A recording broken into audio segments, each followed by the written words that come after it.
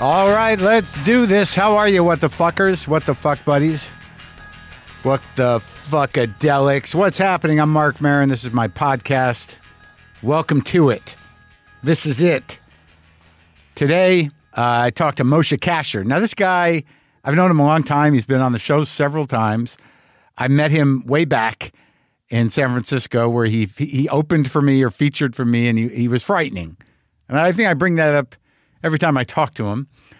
He's been on the show like a lot, a couple of live episodes, as well as talks on episode 97 and episode 803. He co-hosts the Endless Honeymoon podcast with his wife, Natasha Leggero. He just wrote a book, Subculture Vulture, a memoir in 6 scenes. He's one of these guys that I feel like I've watched grow up. We're at that point now where obviously we're having a few repeat guests. Most of them are comics. But I've watched this guy grow up. And I guess on some level, he's watched me change. I don't know. I think I hold steady in the view of most people. I think they see me go through different, moods that could last anywhere from a week to a number of years. But I think in the eyes of a lot of people, I don't change much other than age. But who the fuck knows? But this guy, I know I've seen him change. There's a period there he looked different. Now he's a grown man. He's got a child. He's got a life. I go to his Hanukkah party. It's very nice. But we get into a conversation about this, about changing, about identity, about what you hold on to. What are your choices? What choices do you make? I mean, I don't know. I think about myself more than necessary. I would say that's a diplomatic way of saying that I'm not self-obsessed, but highly self-aware. And the only time I'm not is when I'm talking. When I'm talking or playing guitar. But like even if I'm watching music or a TV show or listening to music, my gears are just spinning, man. All the time. Wheels, not gears. Gears are grinding. They're not grinding because that mean the gears are humming along, the wheels are spinning. People, I'm in San Diego at the Observatory North Park this Saturday, day after tomorrow, January 27th, for 2 shows. It's a big, weird place. There's tickets available for both shows. The turnouts aren't bad, but there's still tickets available. The Castro Theater in San Francisco is sold out on February 3rd. Portland, Maine, I'm at the State Theater on Thursday, March 7th. Medford, Massachusetts at the Chevalier Theater on Friday, March 8th. Providence, Rhode Island at the Strand Theater on Saturday, March 9th. Terrytown, New York at the Terrytown Music Hall on Sunday, March 10th. Atlanta, Georgia, I'm at the Buckhead Theater on Friday, March 22nd. Madison, Wisconsin at the Barrymore Theater on Wednesday, April 3rd. Milwaukee, Wisconsin at the Turner Hall Ballroom on Thursday, April 4th. Chicago at the Vic on Friday, April 5th. Minneapolis, I'm at the Pantages Theater on Saturday, April 6th. I'll be in Austin, Texas at the Paramount Theater on Thursday, April 18th as part of the Moon Tower Comedy Festival. Go to WTFpod.com/tour for tickets. Yeah, plugging along. Everything is okay.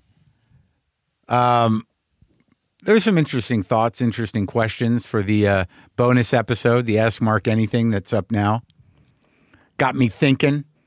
Someone asked about my parents.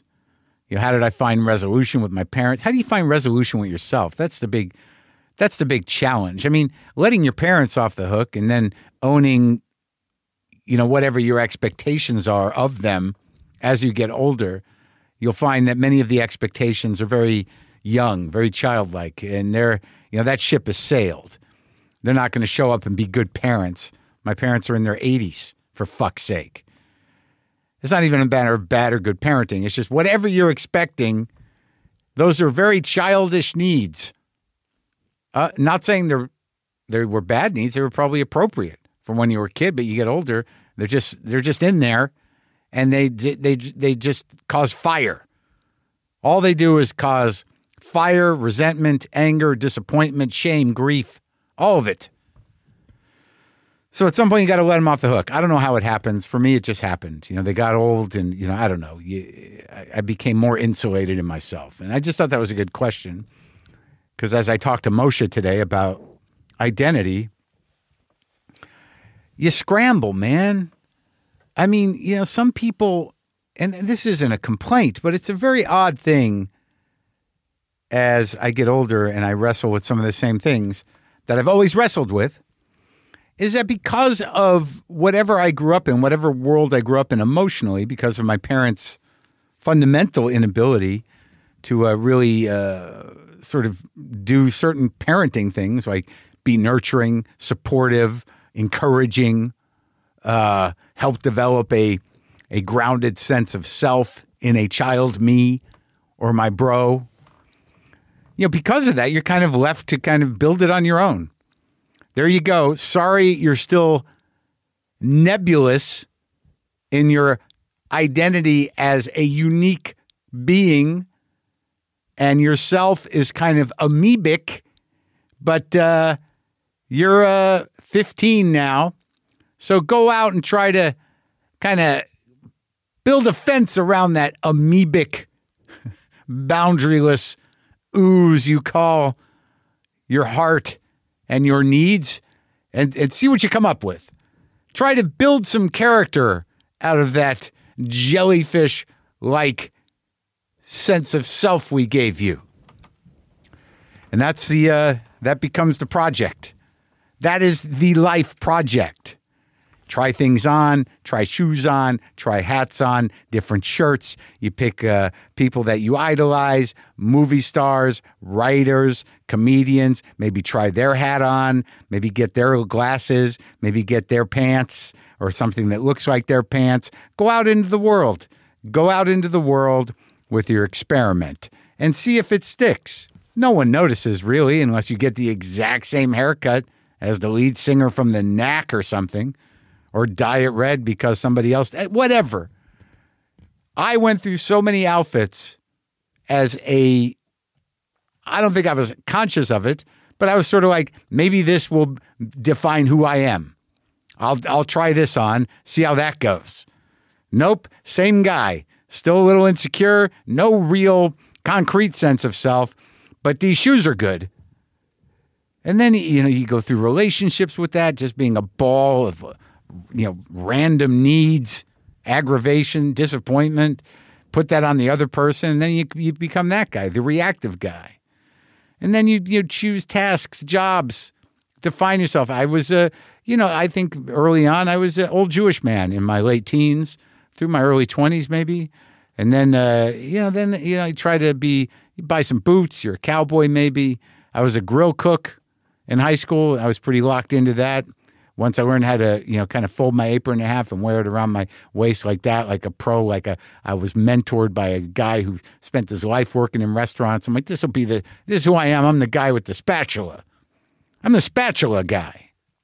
Different zones of comedy, different, how people interact with you sometimes defines it, but there's still a good part of me, and I think some of you know this from listening to me, that, needs to be connected in a very immediate fashion to whoever I'm talking to.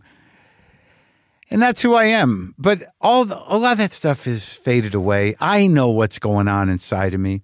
I know the sad, sort of fragile, vulnerable inner core of me. I sit with that guy on the couch and I cry at movies.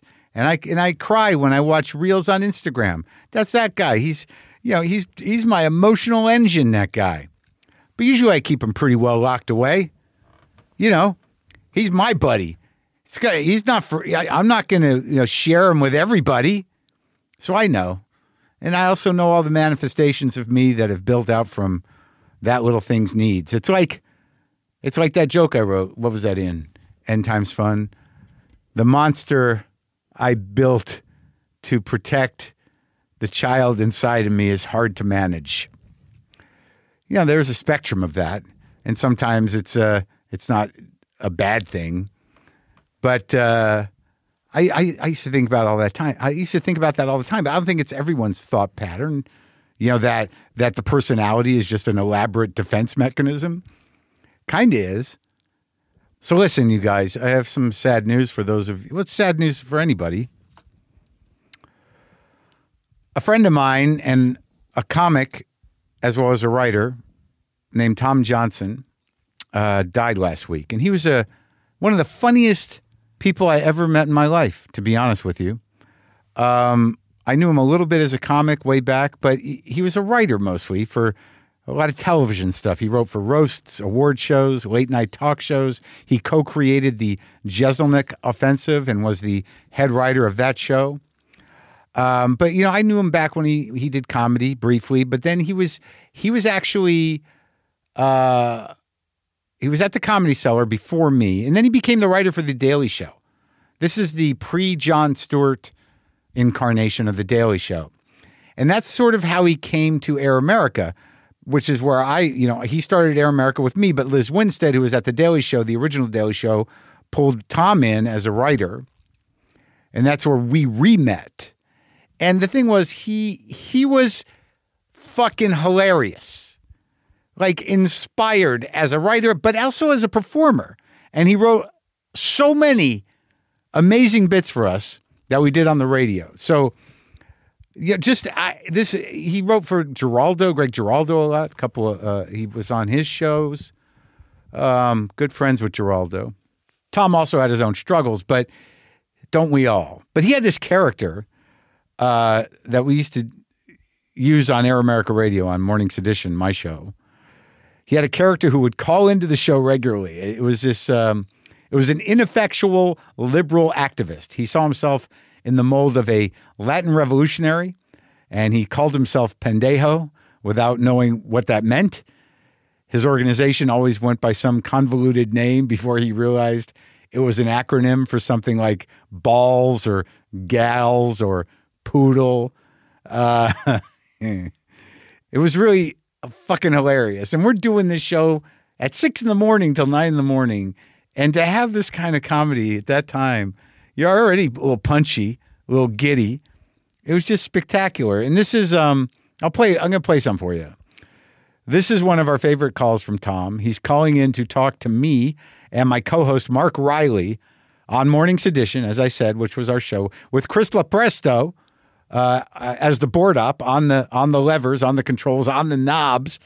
Kalo Presto, who does that show with Brendan in our bonus material on Fridays. But this is Tom calling in as Pendejo. The yelling guy, the guy from Poodle, or is it Balls? I forget. Anyway. Oh, yeah, that guy. He's on line 1. Okay, all right, put him through. Hey, man, what's going on? So how's that thing you're working on going? You mean the revolution? Yeah, how's the revolution going? Did you guys come up with a better name yet? I'll admit we have made some unfortunate mistakes in the naming of our group in the past. We are no longer known as Nambla, Poodle, Gals, or Balls. We are now called the Tactical Elite and Battle Action Group. Okay, so you're going with Teabag. Teabag, Mark. We will go out across the land, find the evil, slanderous conservatives where they live, and teabag them into submission. They will fear one thing above all others: a stern and ferocious teabagging. All right. Well, I think this is something you're gonna have to find out on your own, buddy. But make sure you send me one of those T-shirts before you burn them, okay? So last week your group had a big, scary, revolutionary brunch. How'd that go? The turnout at our rally was disappointing, to say the least. Oh, I'm sorry. It was me, my Shih Tzu stompers, who cannot be left alone, my girlfriend, who, while not actually there, as she had a shift at Crabtree and Evelyn, but assured me she would join the rally on conference call, and the Johnsons had to leave early, as their toddler Ben is an albino. So naturally, the outdoor table irritated his corneas. But the Revolutionary Council took a vote. You mean you and Stompers? Yes, me and Stompers. Oh, yeah. And we decided that what Teabag needs more than anything is a recruiting drive. Ah, recruiting drive. Since it's just you and Stompers, you decided, hey, maybe some people would help kick this revolution into high gear, huh? Exactly. All right, buddy. So where'd you start the recruiting drive? My apartment complex, Chantilly by the lake.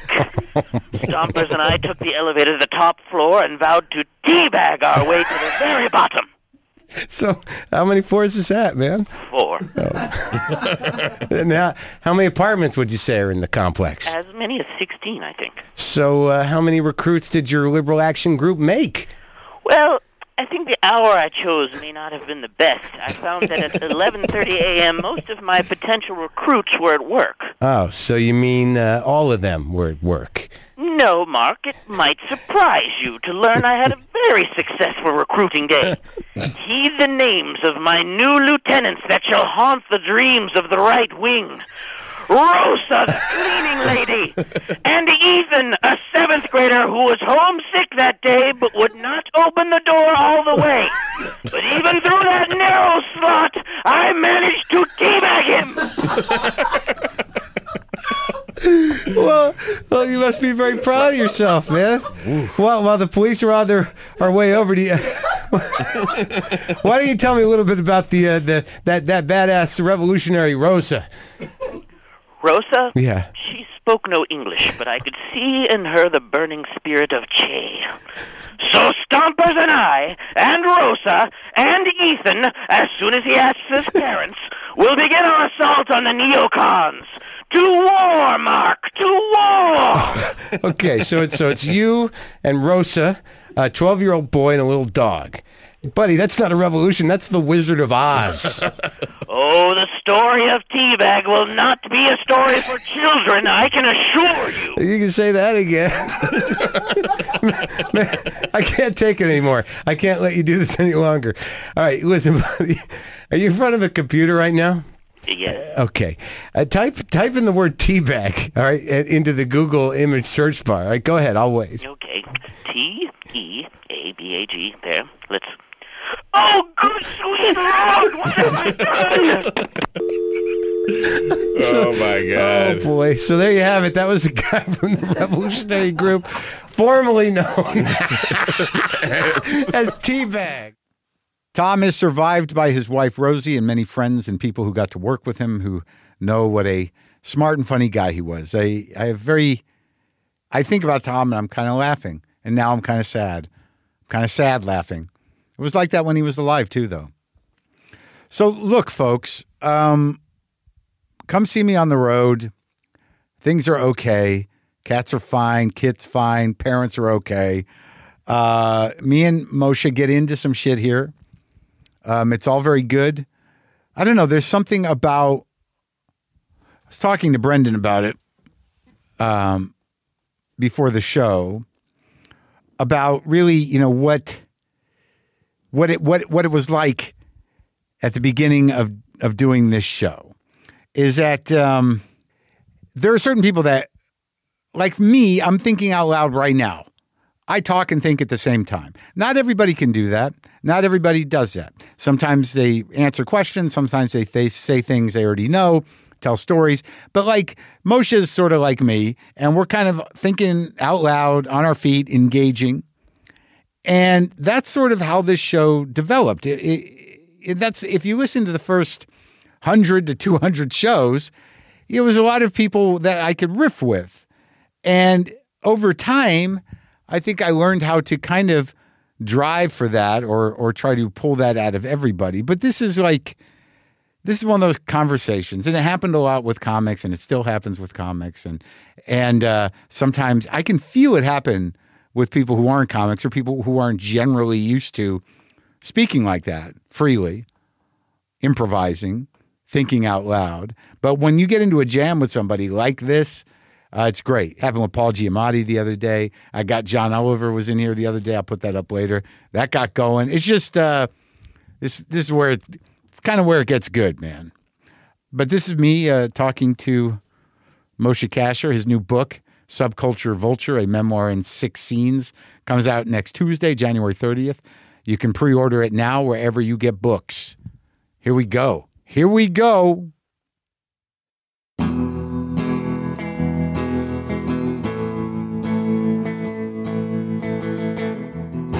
was going to get a place in New York. And it was going to take time to get it together, like probably longer than I wanted. And it was, it turned out to be, but whatever the case, I had this idea, like, I'm going to get old in New York. Right. It's lively. Yeah. What a great place to die. Just to walk around, engaged with the world. And then, I don't know, that went away. Now I'm moving back to New Mexico where I grew up and getting a place. And that's so the opposite experience of being old. New Mexico old is like staring at a mountain. But it's also like, the real thought is, like, New York old is like, I'm going to be an engaged guy. I'm going to go to the symphony. I'm going to Lincoln Center. Right. I'm going to go enjoy some jazz. It's like, and then you got to ask yourself, have I ever been that guy? Am I going to be that guy all of a sudden? So you think you'll be sitting in an apartment in New York, just with cats, wishing you were in New Mexico? Well, not wishing, but just sort of wondering, like, can I call anybody? Are any of my friends doing anything? You know what I heard recently was that all the old people in the 70s and 80s moved to the suburbs. Right. They weren't old then, but there was white flight, and people moved out to the suburbs, and that became the way. That became like Long Island Jews. Yeah. And now nobody wants to live in suburbs anymore. It's become stigmatized. It's boring. Suburban hell. Is that true? What do they want to go further out? They want to do country? Well, this was before the pandemic. Yeah. I don't know if you heard about the pandemic. But that was when the disease happened? That's when what they call a disease happened. But I think we both know what really happened. The Chinese. That's right. Thanks for bringing that up. But that the suburban life became stigmatized. Yeah. And came the advent of things like Uber Eats and DoorDash and delivery to your door. Being old in a urban center became incredibly easy, much easier. Oh, I see. So now all of a sudden you have all these boomers that are now 70 and 80 years old. Moving back to the city? Well, no, they're moving to the big city in the sky, the city of heaven. Dead. And nobody wants to. There is a reckoning, a real estate reckoning coming. Instacart go to heaven? You got to get Instacart Prime to get it delivered to heaven.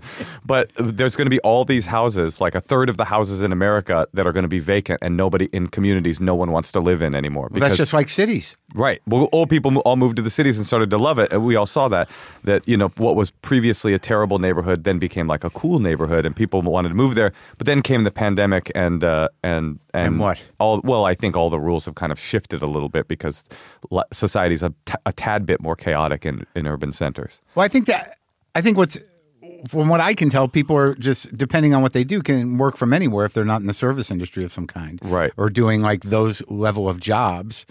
But I don't know. Like I just started thinking about my heroes growing up in New Mexico, like the professor, this guy Gus, and he's a guy of books and things and thinks. And there's like a fairly progressive art scene and stuff in New Mexico. The reason I turned on it was like I've been going back to visit my father, and I thought, well, what would I do here? See if my high school friends are hanging out. But if you shift I can dodder around this fucking house all day and do whatever. I saw you doddering when I pulled up. Yeah. I was putting some stuff in the bin. You were pre-doddering. Right. But we're comics. You did the other thing. You have a child and responsibilities. But we built our life on doddering. Well, that's one of the great blessings of this lifestyle, right? No boss, no alarm clock. I always think about that. But but if you're ambitious and you're busy and you're a worker, there's no line between work and not working. You're doing something. Yeah, I guess the idea is like the New York old person is trying to squeeze like a sponge the last drops of life out of the experience of being alive. And the New Mexico old person is trying to shift into a different dimension of life. I just want to stare at a river. Easier transition. Yeah. Well, it's not looking at a river. I thought that's what you do in New Mexico. No, it's pretty. It's so pretty. But it's the idea of like, I think I'm a cultured person. I live in Los Angeles. Do I go to a museum? Once every 2 years. Yeah. Maybe. What? They're right there. Do I go to the fucking opera? Do I go to anything? And why would I do that in New York? I know a guy at Lincoln Center, Jazz at Lincoln Center. He'll get me in.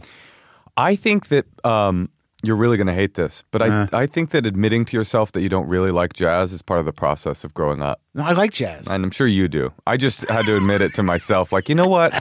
I don't like jazz. I want to like jazz. I wish I was a person that liked jazz. Well, that's what's a weird thing, because I've brought this up before, but I have a cousin who literally hears jazz and it makes her anxious. Yeah. But for me, it's almost like Ritalin. I got no problem with jazz. It interfaces fine with me. I have a very hard time, knowing the separate people. It's too deep a rabbit hole for me to identify all the players. But I do like listening to it. Classical? Sure. You like classical? No, I don't understand it. Yeah. I mean, I can sit and listen to it, and I watched Maestro, Jew conductor. That was a working title. Jew conductor? Yeah, Jew conductor. Yeah. Also, in parentheses, the nose. Yeah, Jew conductor, the nose. Well, that was quite a choice. Yeah. The orchestra, the actual conducting scene, that was a brilliant scene. That was quite. It was. There was many of them. The one though, in the chamber where they're sweeping through the hall, and he's doing his thing. Yeah. Bradley Cooper was definitely channeling. Oh yeah, no, he's a great actor. Shit. He's a great actor. But what I'm finding with a lot of these movies that are like Oscar movies or whatever is that it's not that I love them as movies, but like I didn't know that stuff. I'm learning things. It's Wikipedia. Like Oppenheimer, I'm like, I had no idea. Oppenheimer was definitely Wikipedia, the movie. Yeah. But I mean, it was good. I needed to know that. I didn't realize that. That was originally called Jew Scientist. Sure. And Barbie was called Jew Doll. That's right. Is Barbie Jewish? Yes. She couldn't be. She's totally Jewish. I have not met that Jew. No, but she was invented by a Jew. Oh, yeah. That's what I'm saying. We do the it little all. lady who made the Barbie. Who didn't look much like Barbie. No, didn't look like Barbie at all. She's the one that unleashed it. Oh, so unleashed the feminine role model that either you think did amazing things for women or did horrible things for women, and the other Jew unleashed the fires of hell. Yeah. The Jew that created Barbie, you mean? Yeah, that and Oppenheimer. They should have gotten together. Well, that was the genius of the Barbenheimer thing. It's like it's a Jewish thing. Like no one, I hadn't heard anyone talk about it like that. I talked to Greta Gerwig about it. I said it's like Jews. Yeah. But I don't know if that makes us look good or bad given the climate. Well, nothing makes us look good or bad given the climate. And the climate's always a little bit cloudy.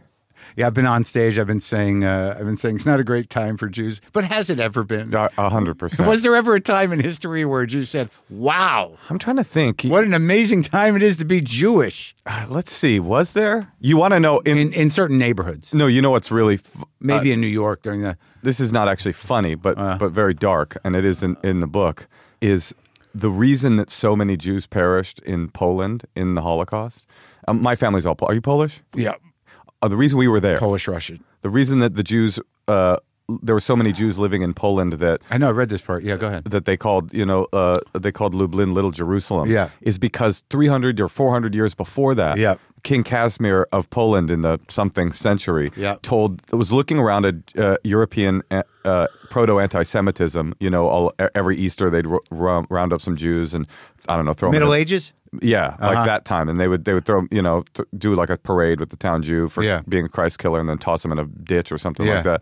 And he goes, "This is stupid. Everybody come to Poland. Right. Poland, we will welcome welcome Jewish minds and Jewish wealth and Jewish culture. Come on, we're the safe space." Yeah, and that's the reason everybody went to Poland. That's so did that guy have the long game, or you think he set us up? It could be, but it's so depressing. It's like even the place where there was a celebration, like yes, this is our spot, became the seat of our destruction. 100, 200 years later. So no, there's never been a bright and sunny time. But what's interesting about the new book is that you wrote a fairly thorough memoir years ago. Yeah. About specifically growing up with deaf parents, mostly. I wrote basically. Well, it's interesting to call it thorough because it ends like right before I turned 16. That first book, right? And I guess the reason that the reason I started thinking about this second book is I kept over the years having people ask me like, well, what happened next? What happened next? Yeah, you're still alive. What happened? And I had decidedly not written like a recovery memoir. It was a memoir of my trials and tribulations of getting before you got sober. Until essentially the last image in the book, it flashes forward a little bit. Yeah, the old book that you graciously blurbed for me is all of me standing at a BART station, 15 years old, out of rehab for the last time, not Yeah. the first time. It was my third rehab that I'd finally gotten out of at that point. Yeah. And all my friends saying, hey, we're headed up. I remember this moment really clearly. We're headed up. We're going to go to this bar. There was a bar called Barclays in Oakland where I don't know how, but they would serve us. Yeah. We were 15. There's always that one. I mean, this that wasn't a one liquor bar. store where they would look the other way and give you a 40. This was a bar. That And you just would had kids at the counter. High yeah, chairs. you just amble up. Barkeep, I'll have a ice cream sundae and a bourbon, please. And they said, we're going. Do you want to come? And I said, no, I think I have to go. I think I have to go. And I remember the image really. I really remember this of all my friends walking one way up the street on College Avenue in Yeah. Oakland and me walking alone the opposite direction. And that's where like kind of the rest of my life began, is like walking alone. Were you like walking? Were you in your baggy rave clothes yet? No, this was pre No hat and baggy clothes. No, I had before this. You know how you always make fun of me for like kind of being. I knew it was going to come up at some point, so I'll just bring it up. I'll supersede your the roast, which is when you first encountered me on stage. I had this. Scared me. I scared you. Yeah. You scared me. I was like, this guy's angry and he's dressed in all these baggy elf clothes. I'm literally currently wearing a pair of boots made in Finland that look like they're for elves, like real elves. Oh, like, I've had like things Santa's like that. elves. Those are like a slipper. That's not great for all day long outside. The most comfortable boots I've ever worn. But those kind of Viva soles- boots. Those kind of soles, I don't know. They're bad for you? No, they're not bad for you, but they're not durable. Well, All right, go ahead. anyway, Yeah. you know what they You're help? wearing elf shoes Well, now. no, I get what it. they help is year round in the toy workshop. Me and the other elves are able to fashion sleighs and tops. The Hasidic elves. I was not a raver yet. This was my gangster years. Okay. When you're walking away from your friends. when I was walking away from my friends, I mean, Oakland. Mark, I had a Southern accent. I had never been to the South. I'm not a Southern person. I have no family in the South. I had acquired. Was it a Southern black accent? Oh yeah, it was a Southern black accent. Where'd you pick that up? In somewhere in Oakland, like some Too Short tape or something like that, and Yeah. it would come and go depending on who I was talking Sure, to. Like sure. I'd be talking to my brother, and I'd be talking like a regular person, Yeah. and then a friend would call, and it'd be like, "Well, brother, I think our plans are there." Just a second, hello, hell yeah, what's up, my man? Yeah, we chilling out here. All right, then, peace. And I'd look at my brother, and he'd be like, "What the fuck just happened? Who is this?" And I'm like, "I'm just keeping it real, dog." It's like, no, that is the opposite of keeping it real. So all of the things that you made fun of me about when we got to know each other, Yeah. it's interesting because I had excised a lot of that kind of identity crisis stuff by the time I started doing stand-up. And when I stood up on stage, Yeah. it's like this little defense mechanism demon from the past would come out comedically, Well, what I felt like when you were telling me this is that, that makes sense to me because you were kind of a raw nerve in my memory. Mm-hmm. Like it seemed like you had gotten rid of all that other stuff and now you were kind of aggravatingly dealing with whatever you were. Well, it was interesting to find it meet me again on stage. It's like when you're new at stand up. Yeah. I don't know if you can think that far back, Mark. But That's very funny. You're new at stand up. Sure. It was me and Mort Saul. Just trying to give you a little. Yeah. You had an electric guitar under your arm. He had a newspaper. Yeah, and he got more popular than me. I was always mad at him for it. Mort Saul used to come around the Bay Area a I lot. know, the Throckmorton. I can't. And everybody would always say, I didn't know the guy. And we would look. It's a funny experience because when someone points at someone you're not familiar with and say, that's a legend, then you go, okay. And you start, Sure. you go, legend over there. Yeah. But everybody always said he was kind of mean, right? I hate talking about him because I didn't like him. Right. He was an asshole to me. He was pretty very much in his New Mexico doddering stage when I encountered him at the Throckmorton. But yeah, I heard that was the rumor that he was not the warmest newspaper carrying comedian. No, in the world. I had a problem with him. But nonetheless, so you're saying that by the time you got to stand up, you had excised a lot of these different yous. And then I got on stage, and you're one of the things that you do early on in stand-up is you're attempting to grab at things to be able to use them, to go like, how do I be funny? How do I perform? How do I be me? And so this old non-me comes out, which I thought was, I thought about you making fun of me, because I never thought of myself as like, I had no consciousness of the fact that I was even doing that. I was just like using whatever tools were at my disposal. Yeah. But it was funny that this kind of weakness from the past came up on stage, and And for a while, and I still do it to some small extent on stage. Like I like playing with the interaction between the way I physically look now and like a slang term. Do a or little like hip-hoppy stuff. Pretending to be the guy that would know that, especially now at my age, it's getting... But you did come up. You were the guy that knows that stuff.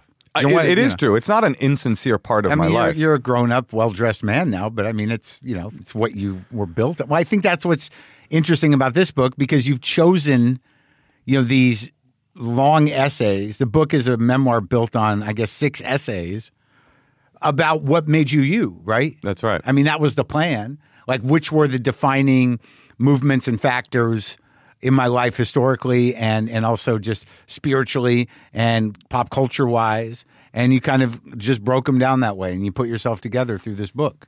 And I think, it's like what I've thought a lot about is when you get a little bit older, you look back and you realize, oh, there was a pattern here. There was a path. Like this was where I was headed. And, right. And while you're walking through it, it feels more like, you're on an adventure being sort of flung from thing to thing. Oh, so you think that when you look back on it, you're like, I was always going here? I don't believe in necessarily destiny in that way. I mean, I do believe in destiny really strongly, but only in hindsight. But how else does it exist? In that I was being drawn in this one particular direction, and it was always meant to be that I would be here. You believe that? I don't necessarily believe that. I believe it in a kind of metaphysical way, that once you get to where you landed, you look back and go, wow, I see now this like brilliant path that I was walking. Well, you sort of have to. I mean, or else... Oh, yeah. I guess you could look back and go, God, that sucked. I mean, at some point, you got to be like, I was meant to do this, because what's the alternative? Well, like I think about, there's a moment in the book, like I think about, I was on a semester abroad in Israel. Oh. And this was in the height of the Second Intifada, and the semester abroad got cut short. Yeah. And in college, I'd been studying playwriting and acting, and I wanted to be like I thought I'll be Eric Bogosian, I'll be Spalding Gray, but I didn't know what any of it meant. And then I went to New York because my semester got cut short. I'll go to New York for the summer and have a good time. Yeah. So I fly back, and Chelsea Peretti was there. Yeah. And she had started doing stand-up. I was not a guy. Were you a guy? But you knew her? I knew Chelsea from middle school. Oh, okay. And she went to high school with my brother. Yeah. And I'd seen her one-person show in San Francisco. Am I a guy who what? Who was always going to be a comedian, even before. Pretty much. You always worshipped them and looked at comics. Well, early on, I thought it was a pretty amazing thing to do, and I started pretty quickly right out of college. Yeah, during college. I had almost no consciousness of what that stand-up existed. Yeah. I mean, I knew that it existed, obviously. I'd seen Delirious, and my brother showed me Janine's special, HBO special, and I thought she seemed so cool, but I wasn't... that wasn't in the cards. But I go to New York, and I see Chelsea, and she's like, I'm doing stand-up now. I'm like, what even kind of is that? And we go to, she took me to a show at Luna Lounge that night. Sure. It was my first live stand-up show I ever saw. Downtown, yeah. And Patrice was there, and Sarah Silverman was there. And I remember watching them and going, like, I remember Patrice making fun of Michael J. Fox. Yeah. And I was just like, I didn't even know you could do a thing like that, like, yeah, like it's a. Well, you can't. Patrice can, but right? Patrice can. I'm just, but the mere idea of like throwing that kind of fuel at something that seems sacred, I just had never considered it before. Especially when I'm in this Eric Bogosian, Spalding Gray, I'm delving into the psychological underpinnings. Well, for years I saw Eric as kind of a guy that just didn't have the discipline or the guts to do comedy. Well, it's really funny because I was like a freshman in college looking and going, wow, cool. It was cool, but like unlike Spalding, who was his own thing, I think Spalding's different. I don't think Spalding set out to do comedy, but when I watched Eric early on in Sex and Drugs and Rock and Roll, whatever, it was clear that they were bits. Yeah. Whereas I think Spalding was doing this extended, weird kind of existential riffing that was totally driven by his mind. But I thought that Eric was going for laughs. I really think it's funny that early in our conversation, you're like, I'm not a culture guy. I don't go to the museum, but you have a really keen analysis of the differences between Eric Bogosian and Spalding Gray's long-form monologues. Well, no, I mean, but you're a pretty cultured guy. I keep up with the art. Yeah. I mean, I did go see art. I go to New York. I go to the Whitney all the time. I grew up with it. I'm not saying I'm some sort of lowbrow guy. I just, I don't go as much as somebody who, like, there's my grandparents' neighbors. They won the lottery and retired in D.C. And that guy was like at the opera. He was at the symphony. He was at the, people who live that life, who just thrive on any kind of culture. Yeah. I'd like to be that guy, but I'm not. That's all I'm saying. That's like the lady I sat next to at the Alex Edelman show. She was like 99 years old. You want me to change the subject? That whole story's bad already. Okay, so she was, what? Go ahead. Forget it. No, tell me. She was just like 99 years old, and she was telling me she goes to every single theater performance in Los Angeles. Right. And then she told me I really needed to check out the new Taylor Swift movie. She'd been 8 times. Sure.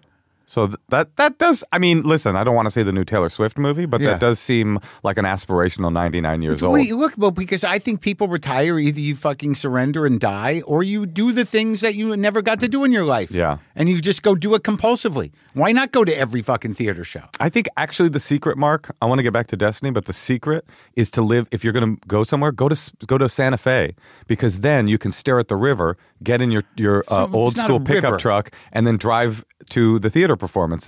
It's all about living just... Yeah, but that's like local Santa Fe theater. I can It's enough. Go to New Mexico Opera. No, I mean, I could come back. I could go anywhere. I'm not a big theater guy. I do like art. I do like things. I like them.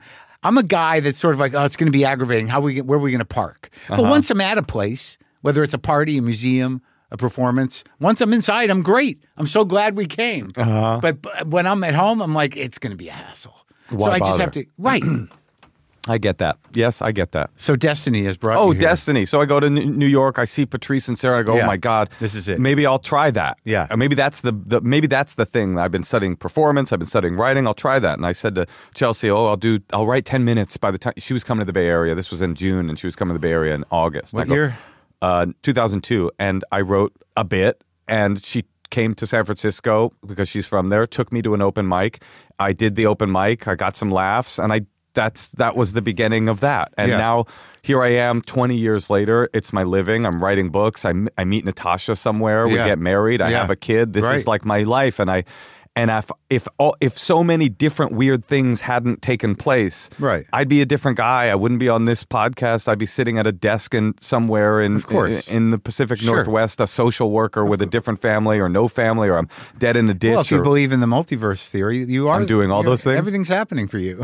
in another universe, you're extremely annoyed with this interview right now. But in this universe, it feels It's like the we're having a best. good time. It's the best. That universe is right here. It's right next to us. It could actually meld Yeah. at any point. At any the point. two universes could meet. Come together. It happens frequently. I bet it does. What's the worst interview you've ever had, Mark? No, I'm just kidding. Ben Kingsley, Oh, yeah? hands down. I don't want to talk about that guy. All right. But so you go through the revelation of AA Yeah. and where that got you, and that kind of did something to your brain that stuck. Yeah, well, when I walked alone into an AA meeting, and it was lucky or unlucky or whatever. I know that fucking moment, man. Yeah. That early sobriety thing where you're just raw as fuck and you just walk into these smoky, fucked up rooms, and then they just become they start to make so much sense. Well, I was terrified because it's weird. I had been in meetings already because I'd started my In the mom's rehab, yeah. My mom sent me to rehab when I was like 13, Yeah. and so they would force us to go to 12-step meetings. In the van. In the van. Yeah, so we would Yeah. take the van Yeah. and we would go. Yeah. And so when I decided to ask for help, I was already physically there, but mentally my whole orientation was that adults were the problem. I hated adults. I hated everybody was always telling me what to do from my Yeah, yeah. earliest memories, like Oakland Police Department, the principal, Oakland Public Schools, my mother, Yeah. my therapist.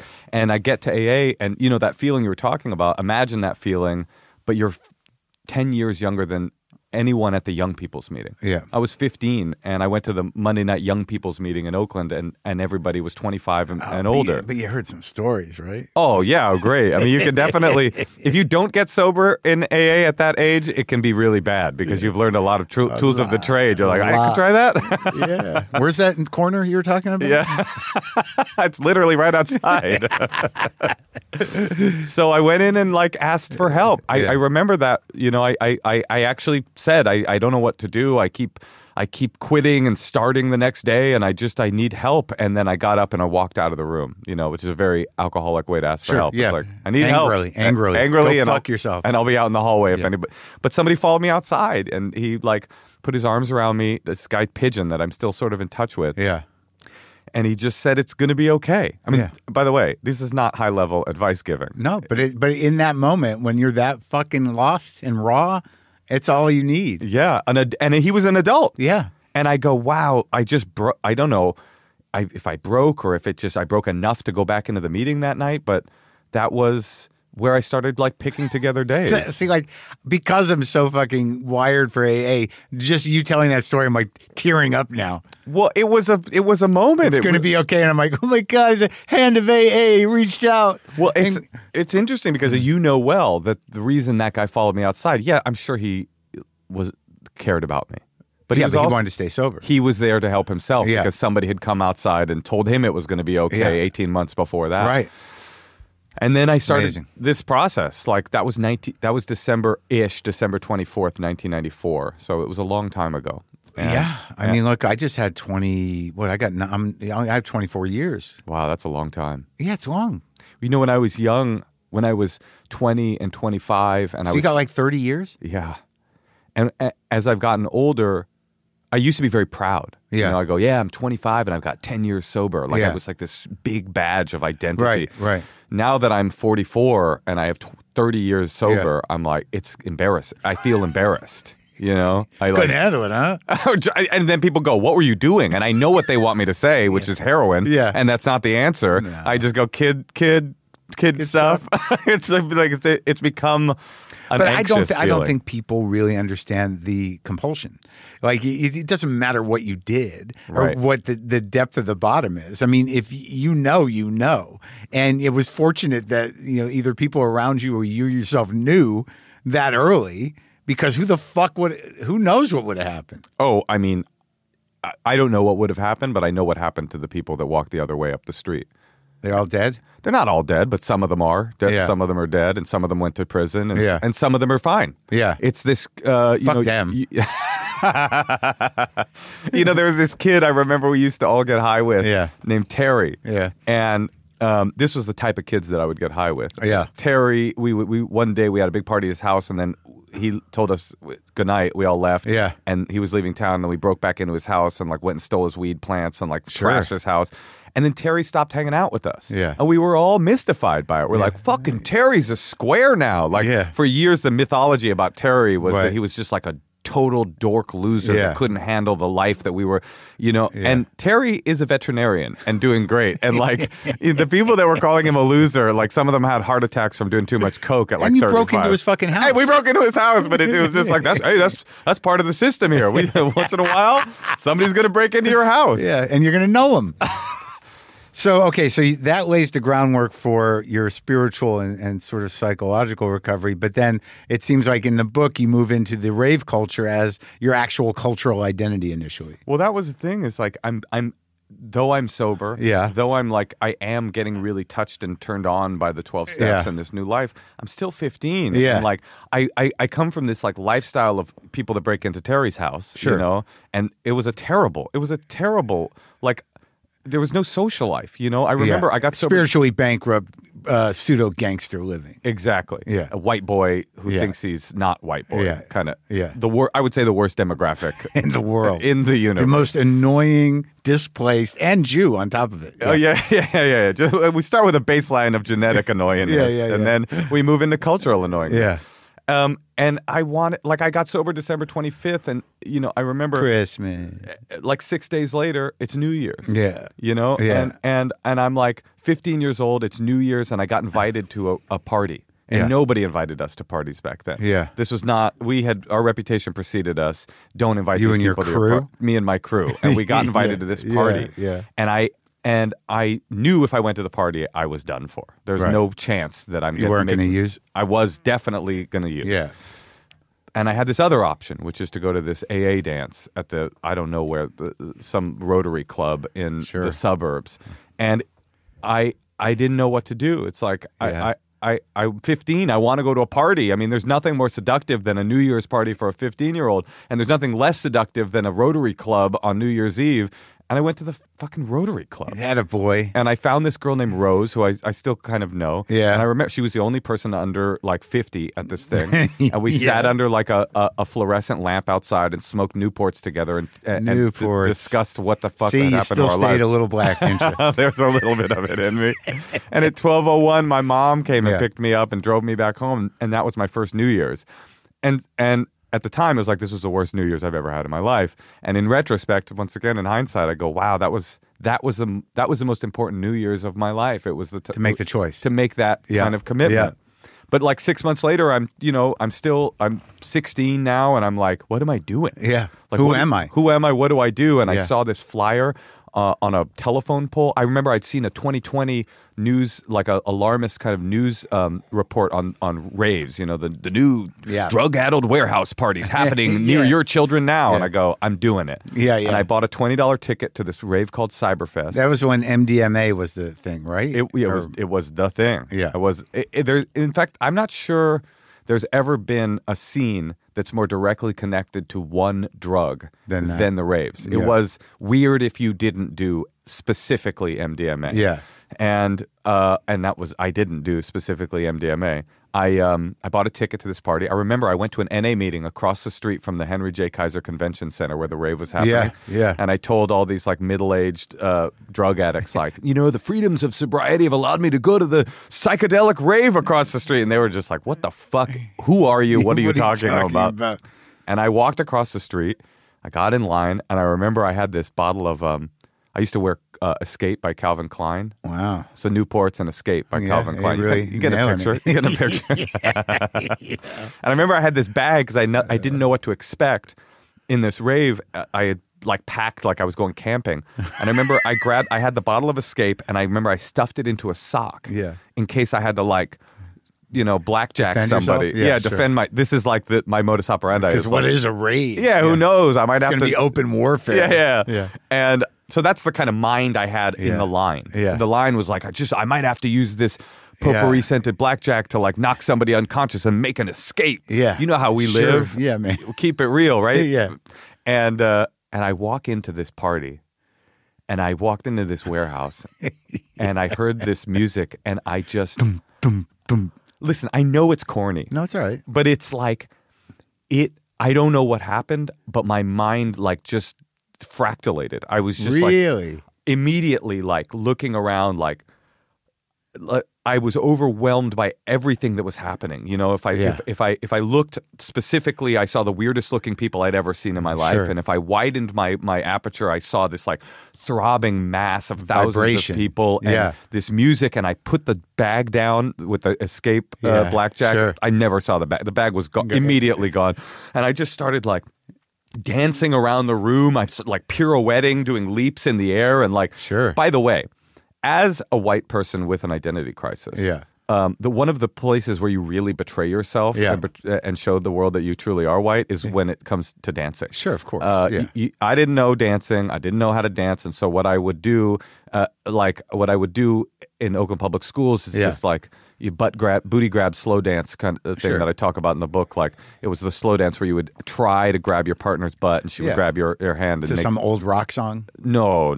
To some 1990s very R&B. Suggestive R&B song like Silk or Candyman's Knockin' the Boots. Are you familiar? No. But I get it. Spalding Gray did a great monologue about it. Oh, he did? No, he didn't. But I never danced. I never moved. I just tried to look cool. That was the thing. Sure, but here you are with a bunch of freaks. I'm fucking doing Baryshnikov across the floor at the Henry J. Kaiser Convention Center. No one bothered Center. you. No one judged you. There was no judgment at these parties. See, that's why you got there and you're like, this is who I am now. 100%. Yes.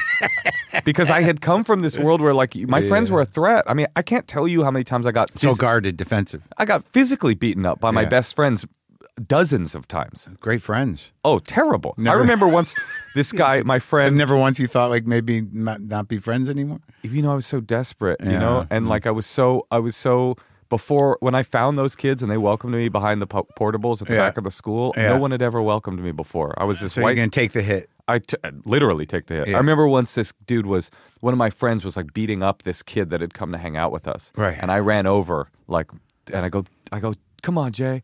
Don't hit him, man. leave him alone. And I like took his shoulder, like, come on, leave him alone. And my friend, who I'm over there intervening on, turns around, punches me in the face. Yeah. And I grab my eye and I run off and I start crying. That always happened to me when I got beat up. crying? I always started crying. It was the worst. It was so embarrassing. Even now? I haven't been beaten up in a long time, so I don't know. But maybe, because I'd get so angry that I would start physically crying. I cry just in verbal confrontations. Yeah? Sure. I'd be closer to... But yes, I was that too. My emotions were so bubbling. Yeah.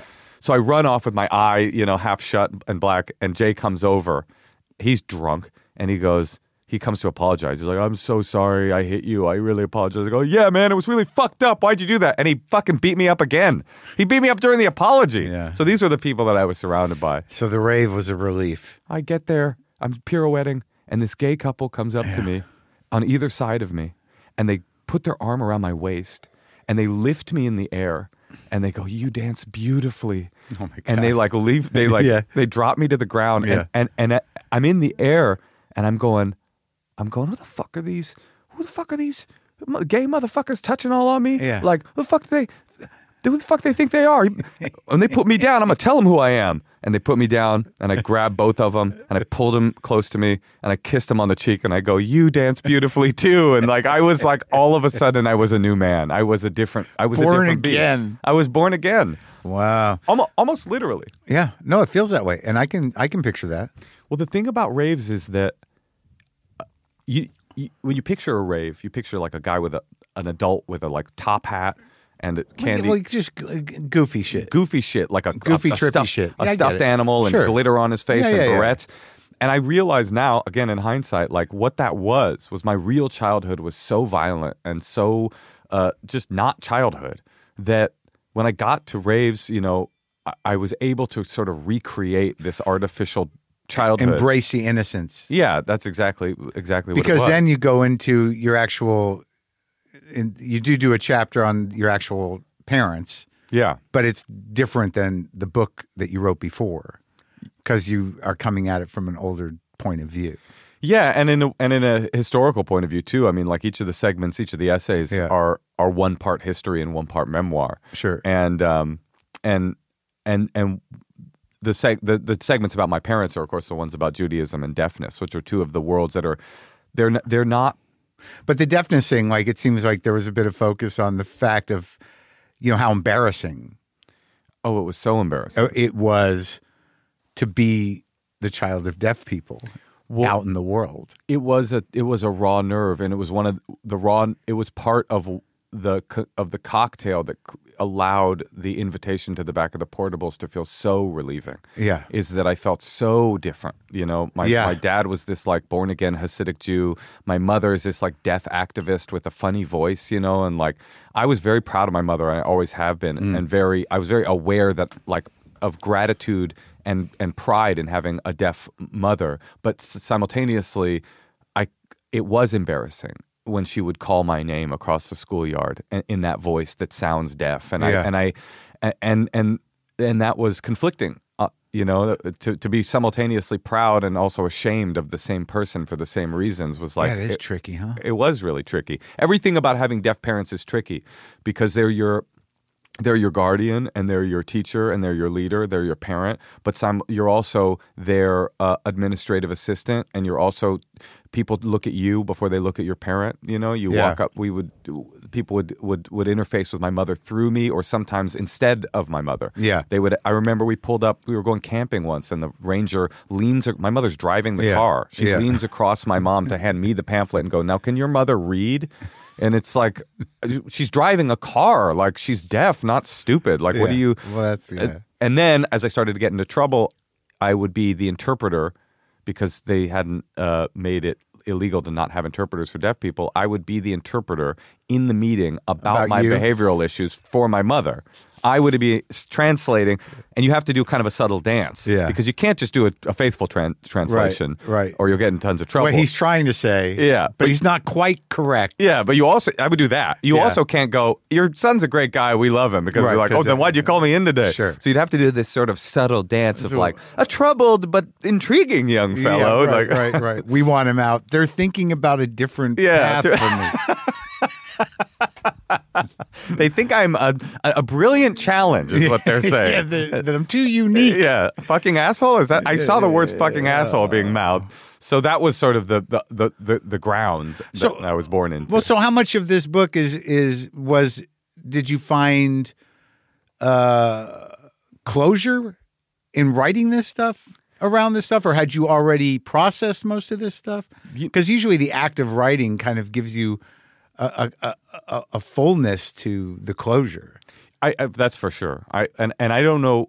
I think that my biggest feeling of all of this was the first thing we talked about is like looking back at these like disparate kind of worlds that had created the kind of my me-ness. And going, oh man, they were interconnected through me. I'm the connective tissue, and they do fit together. Even though they don't necessarily all feel like they're of a kind, they do fit together because they create like the story of who I am. And also, I realize like how grateful I am for the time before the internet, when culture would you would stumble into culture through accidental means. Oh, yeah, the best, yeah. And you would just go, my destiny was just literally the people I met or the weird choices I made, rather than the app that I opened and culture was sort of delivered to me through like punched into your face. Like a Brazil feeding tube, you open a thing like, this is culture. Yeah. It was just this accident. Well, that's interesting about the last two chapters where it's Judaism and then comedy, but the Judaism thing, like all the stuff you're talking about, was written before, October 7th, right? Yeah. Obviously. And, you run pretty deep with the Jew stuff.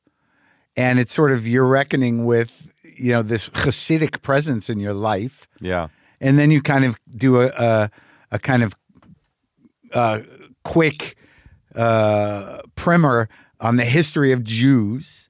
I do a history of the first 6,000 years of Jewish history in 6 pages, I think. But now, how much of this stuff did you have to actually research in order to manifest this idea? It depends on what was your education. Depends on the chapter. Each of these worlds is a world that I know intimately. I'm talking about the Jews. Jews specifically. I have a degree in Jewish history, and that was, I would say, the thing that I kind of knew most of this stuff going into it. Yeah. I was at some point, speaking of things that could have gone in a different direction, at some point the plan was to become an academic, a Jewish studies academic. Your brother's a rabbi? My brother is a rabbi. I met him, the rabbi. He's a great guy. Great guy. He helped. I would send him everything because I know history, but I don't know theology as much, obviously, as him. And so I would, for the spiritual concepts that I kind of try to explain in the book, he would be my resource. And there was a bunch of people that helped me. But a lot of the Jewish history stuff, I that's what I studied in college, and that's what I thought my destiny was bringing me to until I found an open mic. I thought that like it was a great understanding and portrait of Hasidim, because I've gotten into trouble with them because I make fun of them, and I think they're like Polish hillbillies. Oh, same here. And then there's one line in the book where you're like, looked like the type of person that only had sex with his wife and hookers. Yeah. Well, there's that too. Well, that's that's allowed. I know, but that's like that was my one correction in the book. Oh, that was your one note. That guy definitely didn't just have sex with his wife. I used to see them cruising hookers all the time. Yeah, but come on, it doesn't mean all of them. Yeah, it's not that Hasidic Jews go to hookers. It means some Hasidic Jews have gone to hookers. Sure, yes, frequently. I used to see them all the time in New York. No, I remember my friend telling me he went to he was a gay guy and he went to a bathhouse one night and he said these two Hasidic, like very nervous looking Hasidic boys came up to him and they were like, he was fucking some guy and they're staring and he turns and he goes, did you want to? It sounds so fun to be gay. He's like, did you want to jump in here? Yeah. And they go, no, we just look. I think that's in the Hasidic Tales of Martin. Martin Buber. Martin Buber did discuss that. He knew all the bathhouses of New York City. We just look. No, we just look. That's the title of the Hasidic tale, the parable. Well, my reckoning with the Hasidic world is, on the one hand, I'm not unaware of why you make fun of them and the difficulties that people have with them. Sure. I mean, they're difficult. Well, I interviewed, Loser Chorsky? Of course, yeah. I interviewed him. And that's a rough story. I don't even know where he is right now. It is a rough story. Do you know where he is right now? I think he's in an RV. He goes to Burning Man. That's one of the segments in the book. Well, that's the other one. Yeah, sure. That goes Rave to Burning Man makes sense. Now, that one does click together. But, spiritually, I can understand that. Yeah. But Loser's still in the trailer? I think so. Last time I saw him was actually at Burning Man, so you never know. Who knows where he is? I'll text him when we're done. Okay, I'll check in. But yeah, I mean, I get check it on his well-being. I get it. Like my family. Here's a and by the way, yeah, Hasidic people aren't all of a kind. I know. Yeah, I got unlucky. There's the best story that I can tell about that is that my brother was in school at Hebrew U, and this like Hasidic emissary came to the school. He was like a guy that did like cultural outreach. He was in Jerusalem? In Jerusalem. Yeah. He was a guy that did like cultural outreach to non-Hasidic people, and he's just there to like, one of these college programs where they go, where are the Hasidic people? And this is what we're like. And he's like, oh, it's a beautiful culture, and we dance, and we sing songs to the Lord. And my brother's in the back of the room like fuming. And he goes, and he just can't take it anymore. And he goes, I'm sorry, I just got to stop you. This is bullshit. He's like, I grew up in a Hasidic neighborhood.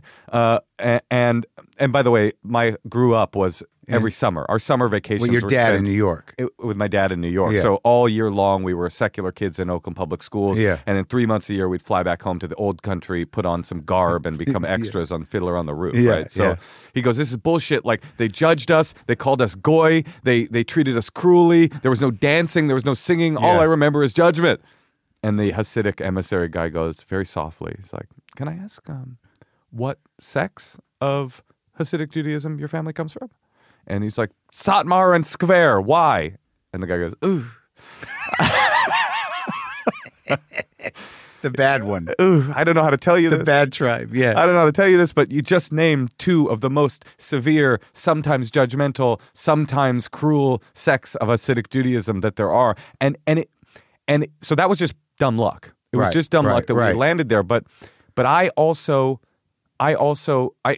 understand from the outside looking at the Hasidic community, specifically some of the more severe ones, why it looks like, this is you're alienating yourself from the society around you. You're trying to create this like Wakanda inside of New York City, and you take over school boards and not a very colorful Wakanda. No, I would say it's a much more white and muted, a very muted Wakanda with less technology. Yeah. Actually, they say, how do you tell the difference between an Amish guy and a Hasid? Is the Hasid has a cell phone? But anyway, I understand, and part of what I wanted to give over in the book is that when you see those people and you see, I guess, the alienating space between Hasidic society and the rest of society, you have to understand why they are that way. They're not that way because they're unfriendly. They are that way because the greatest tragedy that ever befell our people occurred, 100 years ago, and then the response to that tragedy for some sects of Hasidic Judaism after the Holocaust was, okay, the world is filled with murderous evil, and we have to build a wall around ourselves and say, fuck the world, and just let's keep the shards of whatever's left of our society intact. And so they built this wall that at first made a lot of sense, but, generation after generation, the wall has become kind of the de facto way that they interact with the world, and it's difficult for people who are not the wolves of Germany, who are just like Mark Maron walking down the street. Yeah. So I simultaneously empathize with people that have a hard time understanding Hasidic society, and really empathize with my family who's inside of the wall going, we're just trying to stay together. Even if it's a paranoid desire, it's a paranoia that's born out of an extremely justifiable reason. And are you religious? You do the Sabbath? I do Shabbat dinners with my family. Sure. And then I'll watch a movie after. I don't consider myself particularly religious, but I guess compared to most Jews I know, you hang on to a few traditions. Yeah, I say like I had a simultaneously much, much, much more Jewish upbringing than any of my Jewish friends, and much, much less Jewish upbringing than any of my Jewish friends. I never went to camp. I didn't have a year-round Jewish experience. So you're not middle-class secular Jews, but you were fucking religious. But I had like a hyper-constant, I was like gavaged. I was like waterboarded Judaism for 6 weeks a year. And somehow that experience, even though it was extremely traumatic, I mean, we used to play dodgeball in Seagate with the Hasidic Jews versus the ultra-Orthodox Jews. And we were like the goys. Like, it was like, wow. So, yeah, it was a weird world. I mean, this is a fun story. When I didn't know Hebrew. Yeah. I'm like cosplaying as a Hasidic Jew, and I don't literally know the Hebrew alphabet. These people speak Yiddish as a first language. Yeah. I have cousins with Eastern European accents who are third-generation American. Right. Their parents don't have Eastern European accents because they were the first generation, so they tried to like blend in. Right. Then they had kids, and they sent them only to Yiddish-speaking schools. So my young cousins sound like characters in Dr. Zhivago, and my uncle will sound like a New Yorker, right? Interesting. So this is the universe that I'm born into, but I don't even know Hebrew, and it's coming up on my bar mitzvah. Yeah.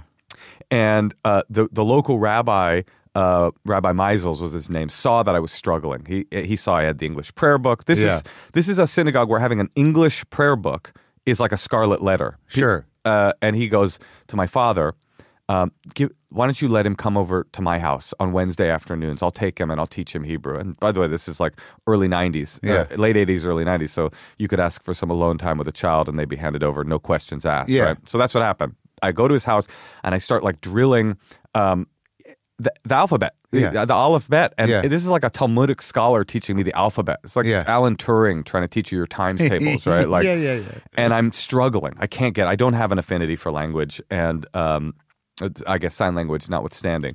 And I'm struggling, and I can't get it. I'm getting so frustrated because it's getting closer to my bar mitzvah. And he looks at me with compassion. He goes, don't worry. Hold on. He goes, Shmuley, come in. And he calls his oldest son, Shmuley, into the room. And he goes, say the English alphabet. And this kid's like 14, 15 years old. And he goes, oh, no. And he goes, A, B, D, G. And the rabbi slaps me on the back. He goes, ha, ha, ha, see? He is stupid in English. You are stupid in Hebrew. Everybody's stupid. Did that help? Well, it was a beautiful and compassionate thing for this man to do. Humiliate his oldest son so that I could learn to love my education. Did you ever get a handle on the Hebrew? I did not. Yeah. In fact, I've done multiple ulpans. I mean, I can say no tomatoes on my falafel, please. Sure. That's as far as I've gotten. Multiple what? What? You've done multiple what? Oh, ulpans, Hebrew language speaking intensives, and I still basically comes down to please no tomatoes on my falafel. Yeah. I mean, I got through the reading. I can read Hebrew, but I can't translate. I can barely. So now, what do you do? Like, look, man, I don't talk about this at all because it is just, and I'm trying to wrap my brain around it as a public person, and on stage now I've begun to address it. But what are you doing publicly about Israel? I'm really glad you brought that up. Are you or no? You know, I'm not, because I can't, you're going to be used one way or the other. I saw, yes. I'll say this. I saw an interview the other day. Yeah. With somebody, and it was an Israeli talk show. Yeah. And they were asking this person who was a very outspoken advocate for Israel, the people back in America, in Hollywood, are they scared to show their support for Israel, or do they hate Israel? And then they answered the question and the interview continued. And I watched that and I go, what a false dichotomy. Right. Like there's a third option, which is deeply conflicted. Right. It's like I feel like tragedy in every direction. Right. And I don't feel comfortable speaking up about anything because it's so tragic in every direction. And that's what I feel. I feel a deep, deep conflictedness and a deep pain. Well, yeah, but the conflict, what I've been saying on stage is essentially like, look, as a Jew, you're going to get that. Where do you stand or what do you feel? And I say, well, if I say I believe that Israel has a right to exist and should be defended, however necessary, then people can say, you fucking Zionist, colonialist, fascist fuck, you genocider. Yeah. And if you say, well, I believe the Palestinians are being mass murdered by Jews, you by fucking Israelis. capo, sellout piece of shit. Well, no, but then it's sort of like, sympathizer. or you're anti-Semite. Yeah. But if you say, how about we have a ceasefire and begin a dialogue to move towards, some peaceful solution to this, then people are like, shut the fuck up, you naive idiot. Pick a side. There are no good things to say. I mean, the closest to a good thing to say I've heard this whole time is Yuval Harari said that it's possible to be both a victim and a perpetrator at the same time. And that, I think, this doesn't refer to the innocent people that are suffering and dying in Gaza and that suffered and died in Israel. Yeah. But that every actor, every major actor in this drama is simultaneously a perpetrator and a victim. and they have been given only terrible choices, and they've chosen over and over again the most terrible choice available. And I've been thinking a lot about this, that what really is happening, as far as I can tell, and by the way, a big part of this is how far down the algorithms people are getting, so that you're going deeper and deeper and deeper. You know, I posted this thing about this roundtable I did called "Standing Up to Anti-Semitism" that actually I won an Emmy for recently, which I'm excited about. Yeah, congratulations. I posted, we got nominated for an Emmy, "Standing Up to Anti-Semitism," and I had people in the comments going, "I don't know how I feel about this. You know, we're not talking. That's not the topic right now." And, you know, kind of, I didn't even, all I said, I did this thing. And it was before. Well, we taped it like it was about Kanye. Yeah. You know, I mean, Sure. it wasn't about it. It was taped 2 years ago, and it was about Kanye. Now, I get that there's an idea you shouldn't even have a discussion about anti-Semitism without bringing up Palestine. But that's not a fair not thing. true. It's not fair. Yeah. So I've been thinking a lot about this idea that, like, what people seem to be trying to do, and what they've seemed to be trying to do for the last 100 years, is figure out who started it and who's at fault. And I don't think that really will help any. I don't think it doesn't matter. If Israel is a genocidal, colonialist, racist, imperialist state, and that is true, and they started everything, and it's all their fault, what happens next? There's still 8 million Israelis. If the Palestinians are voting in terror organizations and are obsessed with hate and will never accept anything but a full end of Israel, so what? There's still, 5 million Palestinians. Yeah. It doesn't change any reality, which is that there are suffering people in Palestine and that there are living people in Israel. Sure. And I don't know what the solution is. And it feels like, when I was in college 20 years ago, I was forced to write an essay on the solution to the Israeli-Palestinian conflict, and it was such a absurd assignment that I purposely wrote this absurd essay about a tunnel system that was operated by the UN. I was doing it on purpose in order... As a satire? As a bit of a satire. Yeah. That was 20 years ago. And it seemed impossible then. And but it's impossible to talk about it. Scholars can't wrap their brains around it, and you cannot have even and I don't know anything, and you know more than me. But we had a relatively nuanced discussion about it. But that is not the cultural dialogue, right? So you're going to trip yourself up one way or another and be used as an example of something, if you have any profile whatsoever. And ultimately, your voice. They say use your voice. It's like it's not going to fucking matter what I say. Well, that's 100% true. This idea that posting equals activism. Yeah. I mean, I get the argument, but I also feel trapped by what you're saying. That it's just poison in every direction, and it's like my primary feeling of this whole conflict is one of extreme heartbreak, disappointment in the place that I do love. Yeah. Like deep, heartrending grief about what happened there to the people that I love. My family is there. My family are hiding in bomb shelters during October 7th, and real guilt about the subjugation and the kind of endless misery of the Palestinian people. I obviously don't know the answers, and the idea that I should post to my favorite soccer team in geopolitical tragedy feels obscene. I mean, I hope this doesn't sound like a cop-out, but I was saying, like, a friend of mine said, well, I feel like the people that aren't posting a billion things about this are the people that are thinking deeply about it, or the people that are thinking in a reflective and conflicted way. And that's how I feel. I feel deeply conflicted, and I really hope that there's peace, and I don't necessarily feel optimistic. Great. So this should fix it. Our conversation? Yeah. I mean, the really heartbreaking thing about the conflict is like I said, it felt hopeless 20 years ago, and I feel like we're 40 years behind where we were 20 years ago. Yeah. It feels like things are moving backwards, not forwards. I don't see how this ends. I mean, there will be a ceasefire eventually, and the conflict will end eventually. It will turn into something else. That is for sure. Yeah.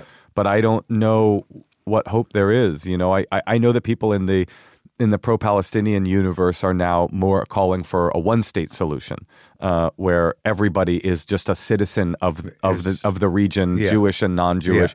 Yeah. That feels incredibly naive, given the unfathomable animosity that's occurring between the two people now. So, what does the future hold? I mean, listen, I'm not Israeli. and I don't speak for Israel, Yeah. neither do you, and I resent the implication, I'm sure you do too, that by virtue of your birth or your faith, your Jewishness, you are and must be a mouthpiece either for or against the state of Israel. I'm not a citizen. That you're implicated. Right. That's the word they use. Yeah. As an American Jew, you're implicated in this conflict. I'm like, no, I'm not. Right. And in both directions. Yeah. You ought to be also implicated in order to say, Am Yisrael Chai forever. I don't feel comfortable moving in any direction other than here's what I will say about the conflict, and this has been a big realization that I have had. I feel like, to the Jews of the world, I feel that if your only relationship to your Jewish identity is Israel-Palestine, in either direction, one of guilt or one of anger at Israel or one of defense and fear in support of Israel, that's an insufficient Jewish identity to carry with you through the world. It's not enough to be angry or fearful or defensive. That's not healthy. That if you care at all about Jews or Jewish identity, do something more than just be angry at Israel or angry for Israel. Go to a Shabbat service, read a Jewish book, learn some Jewish history that has nothing to do with it. Have a deeper experience of what it means to be in this culture than just being ashamed or defensive. Or you can also read Moshe's new book. That's true too. Subculture Vulture. And the final chapter is your born-again-ness in comedy.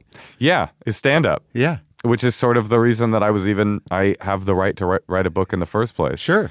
And I think it's a great arc. And I think we don't have to ruin that part because you're still in it. I'm still there. But anyway, so this book I think it's out now. If it's not out now, I'll tell the people when it's out at the beginning. And good job, buddy. Good talking to you. Oh, nice to talk to you too, Mark. Thanks for having me. Yeah.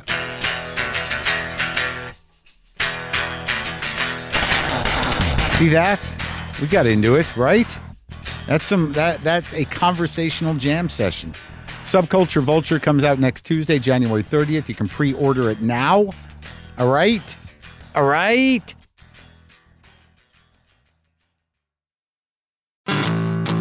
Hey, folks, this episode is brought to you by Kleenex Ultra Soft Tissues, your ally to help tackle your allergy symptoms this season. I love the change of seasons, but nobody loves pollen and all those other things floating in the air that make you sneeze during this nice weather. Kleenex Ultra Soft Tissues are hypoallergenic and allergist approved. So fight back against watery eyes and runny noses without worrying about irritating your skin. You know all those times you've heard guests sneeze on the show? Well, actually, you don't hear any of that because we cut the sneezes out when we're editing. But take my word for it, people definitely sneeze in here, and when they do, I've got a box of Kleenex on the table right in front of them so they can use one and get right back to business. And here's what Kleenex means to me: a tissue that will hold up. We've all used those other tissues that you blow holes right through. When I see Kleenex, I know that tissue is up for the job. For this allergy season, grab Kleenex and face allergies head on. Thanks to everyone who sent in a question for the latest Ask Mark Anything episode. It's up right now for Full Marin subscribers, where I answer questions like this one. What is your most memorable experience at the store? Well, there's a couple. I remember when I was a doorman there, and Pryor came in, and he went on in the original room, and he didn't do well. He bombed, but he went up there with that Pryor vulnerability. This must have been, I don't know, what year would that have been? 86, 87? I don't know where exactly he was at in his life, but he wanted to get up there and work on some stuff, and he had that real weird Pryor vulnerability, and he just had a hard time up there, and it was a hard thing to watch, but it was important to see. And then there was a lot of memorable experiences back in the day. I remember when Sam Kinison on Easter, must have been Easter 1987, he came out on stage that night on Sunday wearing a black cap, black sunglasses, black trench coat, black sweatpants, a torn black T-shirt with a black rosary beads around his neck. And he said, "How do you like my Easter outfit?"